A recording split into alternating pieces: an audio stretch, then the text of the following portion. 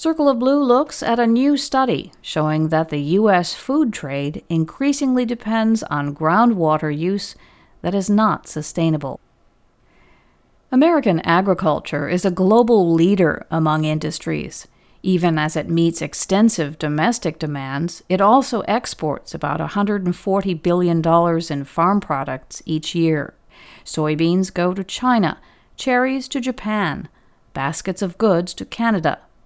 A new study finds that some of that production rests on a risky and unstable foundation.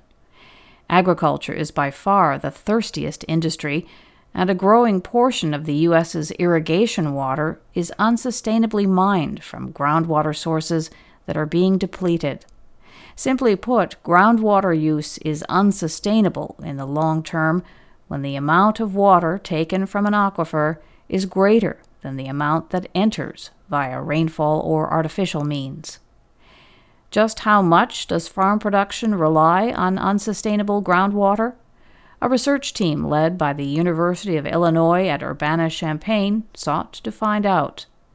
Megan Konar was a lead author for the study, which was published online in the journal Water Resources Research.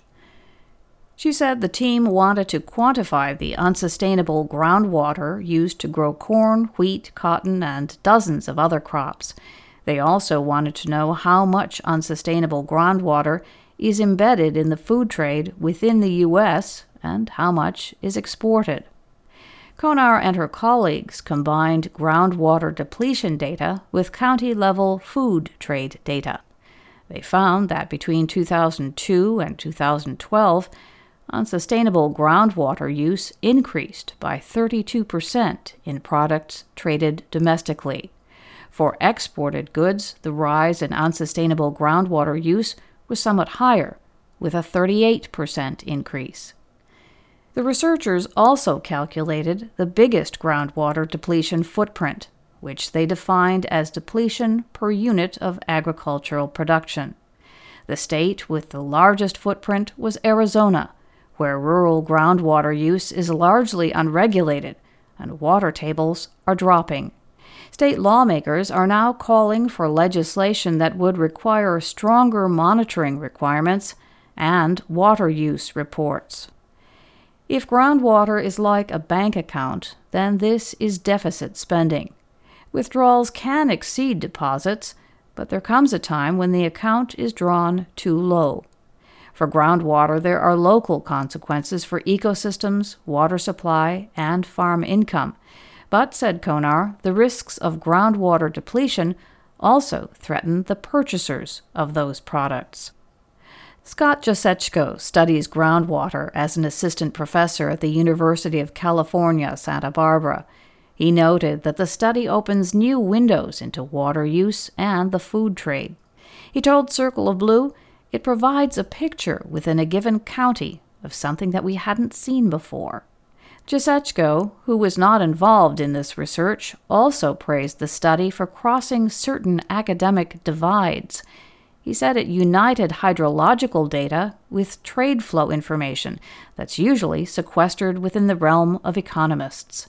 He said they bridged data sets for research communities that rarely talk to each other. Konar explained the reason for that union. The wider view reveals how water flows throughout the economy and crosses borders. The United States dominates the export markets for soybeans and coarse grains, giving the country's farmers a critical role in global food security. But though the United States is a large agricultural exporter, most of its farm products are sold domestically. 90% of the unsustainable groundwater in 2012 was embedded in products traded within the United States. Collectively, that adds up. The study found that if you combined all the unsustainable groundwater that went into domestic farm products in 2012, it would equal the full volume of Lake Mead, the nation's largest surface reservoir. The trade data allowed the research team to see how water risk flows downstream of the farm. In 2002, for instance, California's major trade partners were Europe and the Americas. A decade later, it was East Asia devouring the lion's share of California's exported output. Trade partners who depend on the U.S. for massive food imports are vulnerable to groundwater depletion, especially if failing supplies cripple agricultural production. The study's findings align with other national water trends, which show a shift toward increasing dependence on underground aquifers.